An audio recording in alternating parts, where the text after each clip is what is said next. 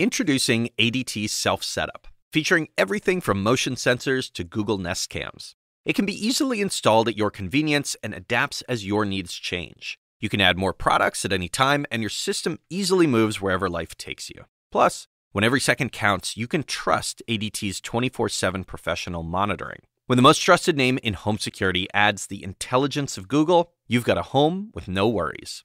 Go to ADT.com today or call 1-800-ADT ASAP. For a while there was kind of a scared straight model for talking about the effects of climate change. The idea seemed to be that if people got enough information, they would act out of fear. Al Gore was probably the modern godfather of this approach in popular culture. Some people fight with a vulnerability to despair. But this is Gore during a TED Talk just this past summer. Do not be vulnerable to despair. And he's taking an approach I hear far more often these days, a message better calibrated for the age of youth climate activism and the anxiety that surrounds it. And if you doubt that we as human beings have the will to act, please always remember that the will to act is itself a renewable resource. I see this approach in pop culture. Movies, books, even video games that fall under the umbrella of cli-fi. Even in the most inhospitable of places, life finds a way. Cli-fi, or climate fiction, is less about depicting societal collapse and more about adaptation and the will to act. We just need to give it a helping hand. This is Terra Nil. The mobile game Terra Nil looks like any other in your app store.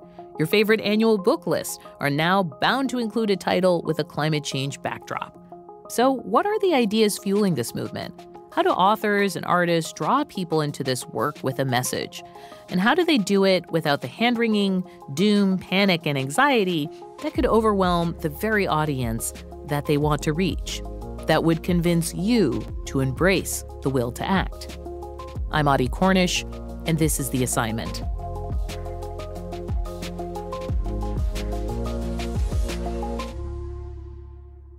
I read a book that turned me on to this genre during the pandemic. It was written before COVID, but it was one of those weirdly prescient books a lot of us picked up during our quarantines. It imagined a world coping with the grief that follows a plague. And it was both the most depressing and the most hopeful thing I had ever read. Here's the author. I'm Sequoia Nagamatsu. I'm the author of the novel How High We Go in the Dark. I'm also an associate professor of creative writing at St. Olaf College in Minnesota. Now, I wanted him to swap notes with the creators of Terra Nil, that video game I mentioned. It's a game that starts you off not with a weapon and a villain, but with a wasteland, one you have to revive using technologies both real and imagined. And it was both the nerdiest and most creative world-building game I'd ever played. My name is Sam Alfred. I'm the lead designer on a video game called Terra Nil. It's a ecosystem reconstruction game. I work for a studio called Free Lives. We're based in Cape Town in South Africa. They don't know each other, but they have a lot in common. Mainly that when it comes to storytelling, the smaller and more meaningful the idea, the better. The initial kernel was a response to death. And which could be done in a lot of ways, right, though, right? Like there could have been a car crash. There could have been a fire. Right. But you choose an Arctic plague unveiled by global warming and right. and ice melting in the Arctic. Right. So a lot bigger. A lot bigger, but the novel really began kind of a much smaller. And I think in some ways that kind of led to the evolution of the novel being very human-centered. The novel began years ago with the death of my own grandfather and trying to deal with an event like that on a very personal level. So when I introduced the idea of a pandemic that was climate-induced, I was really bringing together an intimate space and sort of small actions, families, friendships, relationships with this much larger canvas. And acknowledging that the climate discussion at this point, and possibly in the future, is the undercurrent of it is grief. Yes.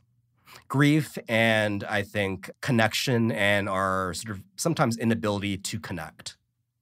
But the grief part of it, right? Yes. That like, hey, we didn't fix this Yes. in time. Right. And I understand you're a professor, so you actually deal with Gen Z, right? Yes. Yeah. And I often hear, like on TikTok and elsewhere, them talking in the context of climate grief, climate anxiety. Oh, definitely. Essentially, my students are very despondent about the fact that their parents and maybe their older siblings don't seem to care about each other or the planet in order to really engage with the solutions that we do have. So here's where I'm going to bring in Sam, because you have designed a game that is fundamentally solutions-oriented. And I think of so many video games as being about world building. Right. Explain how Terra Nil works. People encounter a wasteland that they have to revitalize. Exactly. A place that's on the surface of it that you can come in and actually somehow turn things around. Because with Terra Nil, ultimately, it's a game about hope. And it's a game about being able to make a difference. And it is a fantasy. It's absolutely a fantasy because you can place machines down in your wasteland in Terra Nil that just magically clean the toxins out of the soil and allow you to plant new vegetation, which you can then grow into more biodiverse species. We see Terra Nil as a game about hope, as a game about, hey, the real world's not this simple, but you don't have to give up. Sequoia, I see you nodding a lot. Yeah, because I think that really speaks to at least what I hope readers get out of How High We Go in the Dark. There's a lot of death in the novel, a lot of tragedy, certainly, since it's this worldwide pandemic, far worse than what we've experienced. But ultimately, it is a narrative about hope, about the various permutations, how we can reach out to one another, both on small scales and large scales, to think of a better future. Like the pandemic in my novel was really a reset button, a hard reset button that allowed individuals and governments to think about what we can do better, both for our communities and for the world at large. Both of you have talked about hope as an end goal. I want to talk about the path to getting there, because the stories you tell in your creative work, like they're about that journey, fundamentally. In Terra Nil, there's not anything to shoot. There's not a bad guy who cuts in and is like, ha, ha, ha, ha, ha, we were going to buy this land. Like, there's none of that. Like, why did you choose not to have a villain? Ultimately, we felt that there are hundreds and thousands of video games about people, and we wanted to make a video game about nature. And so we really there are no people in our game. And whether we could have told a different story by having characters and villains and heroes in our game, undoubtedly. But this was the story we wanted to tell. We wanted the natural world to be the main character in our game. I love that you say that, Sam, because I think with climate fictions of any sort, I think at this point, so many people can fill in the gaps. It is our reality. And even though the pandemic hadn't started when I wrote this novel, I think because of pop culture, I didn't want to write the movie Outbreak again in my novel. Right. People could fill in the gaps. So the star of my book was never the pandemic. It was always the people. It was always hope. I would say it's not just hope, it's cope. Right? Like, because we're also at a moment where it's about adaptation. It's about how will we live? I think those are the questions we're on now. This is not to put aside the attempts to kind of stave off the worst case scenario. But Sequoia, with you, I feel like the novel was, you mentioned grief, you mentioned hope, but a lot of it was just the day-to-day of living a new reality. Oh, for sure. I mean, you need to be able to cope, as you say, and adapt in order to kind of get to the next day where you're in a place mentally and emotionally, individually and as a society to actually start thinking about change. So you're going through those steps of grief chapter by chapter. You're coping. I grew up a sci-fi reader, and that also always felt a little bit dismissed. Not just because you were nerds reading it, but for some reason, sci-fi is considered kind of silly. Even though, to me, it was always grappling with real world current events in a way that was accessible. This seemed so straightforward to me as a kid. But I grew up understanding to be a little bit embarrassed of my sci-fi interest. And now it's cool. It doesn't matter. But you described you were, Sam? I was there okay. Too. Yeah, right. You feel a little like, okay, I guess this isn't cool. But even though it seems really cool. Right. I mean, I think in some ways the nerds have won. And then the nerds have been winning for quite some time. If you look at pop culture, it's all sci-fi and fantasy. I think the space overall is becoming much more complex and welcoming, and I think viewers and readers are becoming more aware that sci-fi and fantasy and even horror are places for serious introspection and reflection about societal issues. Yeah, that's true. I mean, if you look at Jordan Peele, I mean, that's horror, but it's deeply looking at issues of race and systemic racism. Battlestar Galactica, yes, there's fighting, but the reimagined series is also much more complex. For me, it's, go ahead, Sam. I just thought to add, we encounter this dialogue in a slightly different way in the game design space, which is that we find ourselves wondering, why are there so many games about fighting? And I think the conclusion, not just myself and my peers have drawn, but indie game developers who care about this question at large have drawn, is that it's to do with how easy it is to understand. Because of this path dependence, this notion that you don't have to explain anything as a game designer. If there is a sword on the ground and the player can pick it up and swing it at an enemy, it's a whole lot less work than giving them, I don't know, a rake or a watering can or in your book, the tools to do a controlled burn to save their forest. I was like, what? This seems complicated. Yeah. And you're right, that's different than fight. And that's different from fiction, right? Because readers are not going to have that option, right? So they are going to, if they're not a sci-fi reader and they see something like How High We Go in the Dark as a sci-fi, and they're not... They don't want to be on the spaceship on a certain chapter, then there's going to be a little bit of a learning curve in terms of... I didn't even want to tell my husband about the spaceship part. Right. I was like, you have to read this book. It's amazing. Right. And I just was like, but I'm not going to mention the spaceships because he's a snob about fiction in general.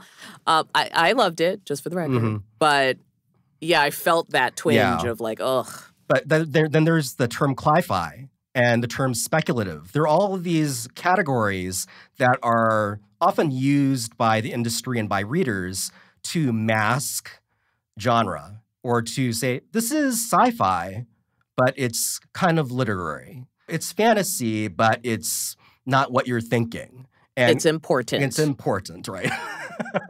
It's actually fascinating to hear you both talk about this because this is also the problem that climate scientists and climate activists have. They don't always have a ready soundbite, right? Like to help people engage on an idea. And it sounds like even though you're doing it in fiction, it's still not easy. Nuance gets lost. And I think oftentimes with sound bites, I think both for scientists and maybe especially activists, there's disagreement about what that sound bite should be. There's so many different ways of entering that conversation that there's often arguments within that community. After the break, the personal experience that influenced Terra Nil. It was called Day Zero, and there were movements all over the city for let's avoid Day Zero. And we had water rations. When it got really bad, people were allotted 50 liters of water per person per day. We'll be right back.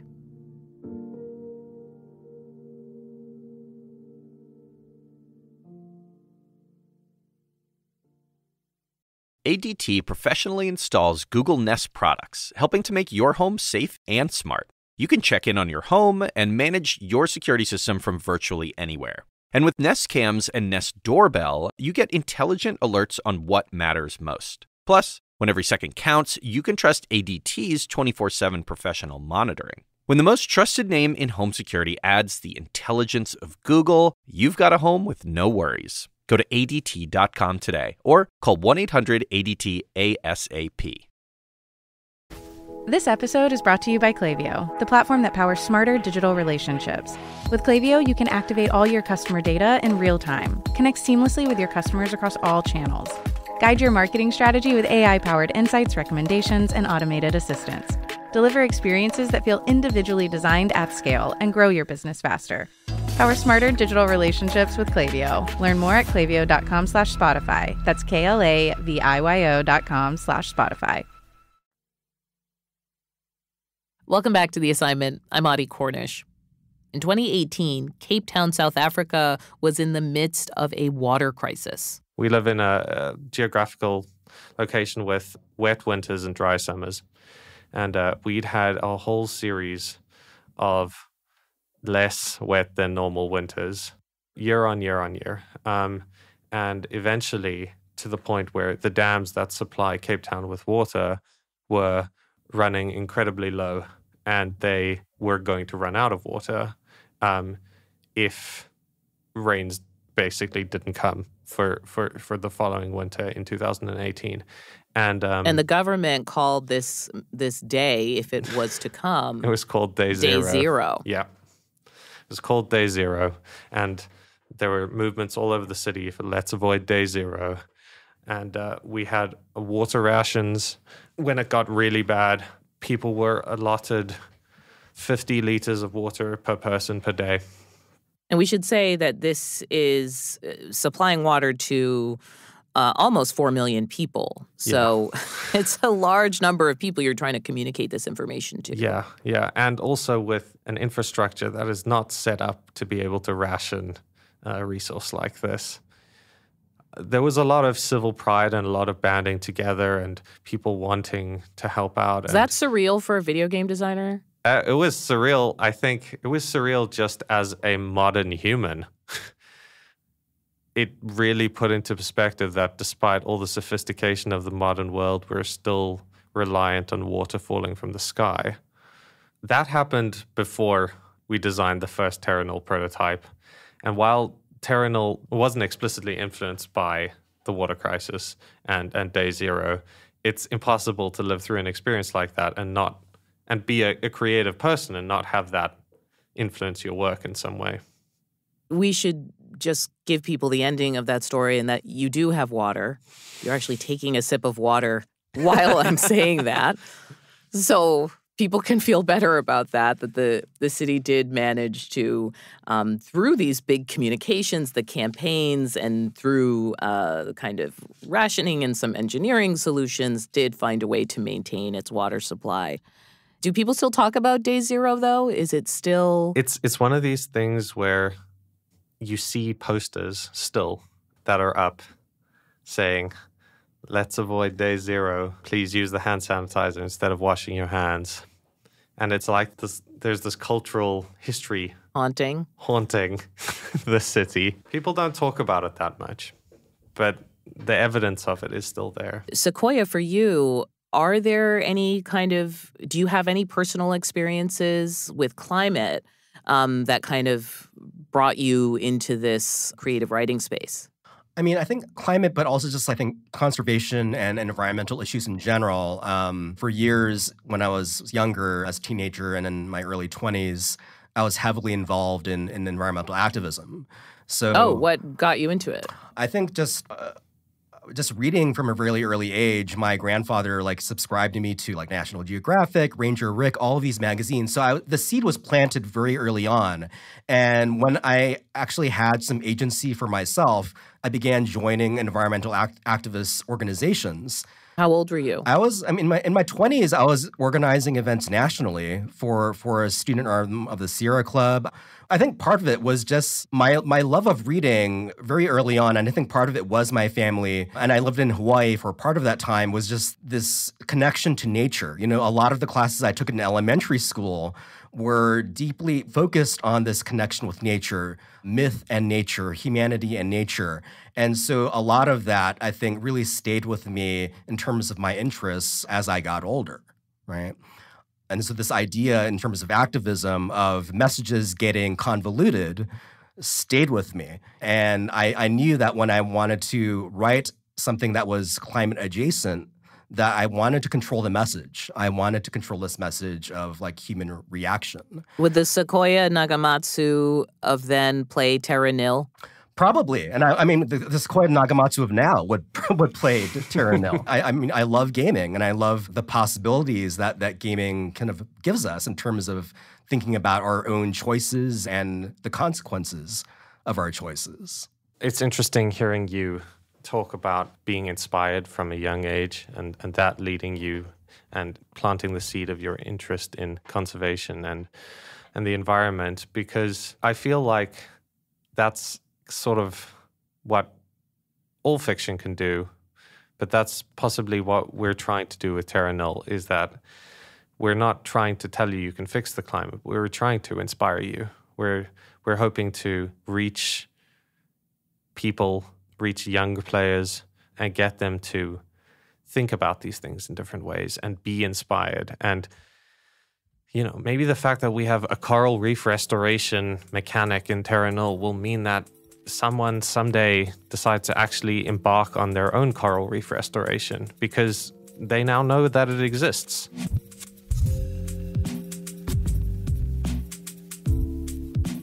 What message would you have for other creatives who care about this issue? You must have picked up a do or a don't in the process of trying to talk about these things and also doing the work of still being creative, right? Like not being weighed down by delivering a message. I mean, I think one thing that I think creatives, and I tell this to my creative writing students, is that if you have the mission of delivering a message at the forefront of your mind, the creative project is going to feel constrained. So I almost never start with message. Wait, how do you really say it to them? I tell them to start with the heart of your narrative, to start with a character, to start with a place that you love and you're interested by. So if you're interested by a forest or a spaceship or whatever it might be, let whatever message that you want to convey emerge from that organically.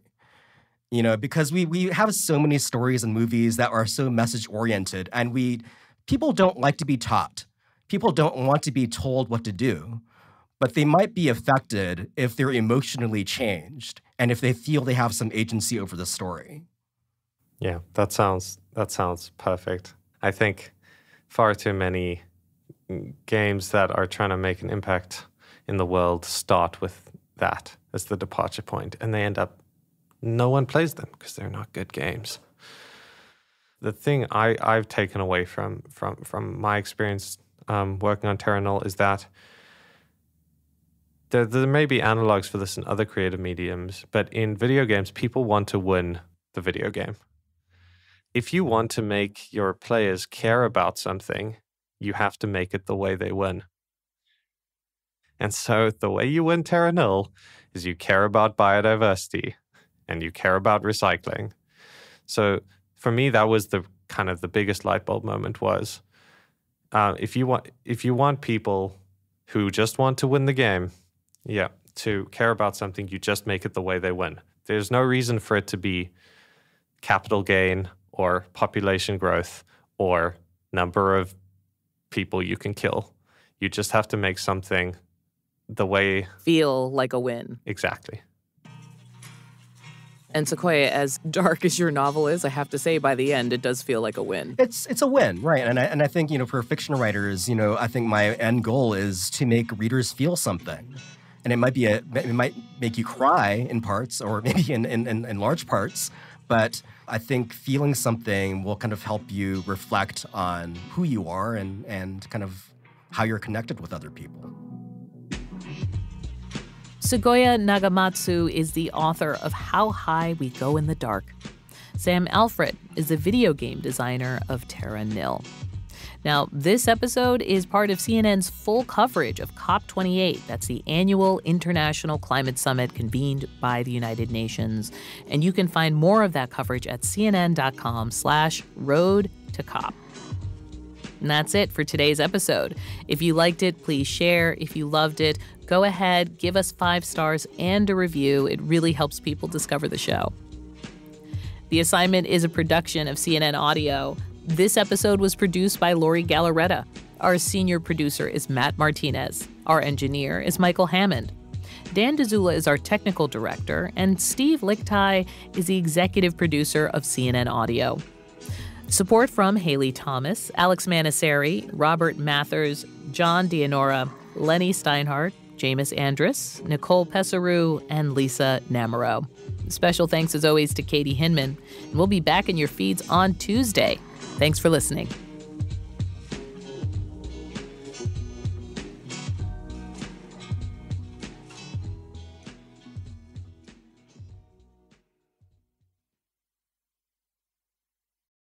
On December 10th, it's time to celebrate everyday people who've done extraordinary things to change our world. Join Anderson Cooper and Laura Coates for an inspiring night. CNN Heroes, an all-star tribute, begins at 8, only on CNN.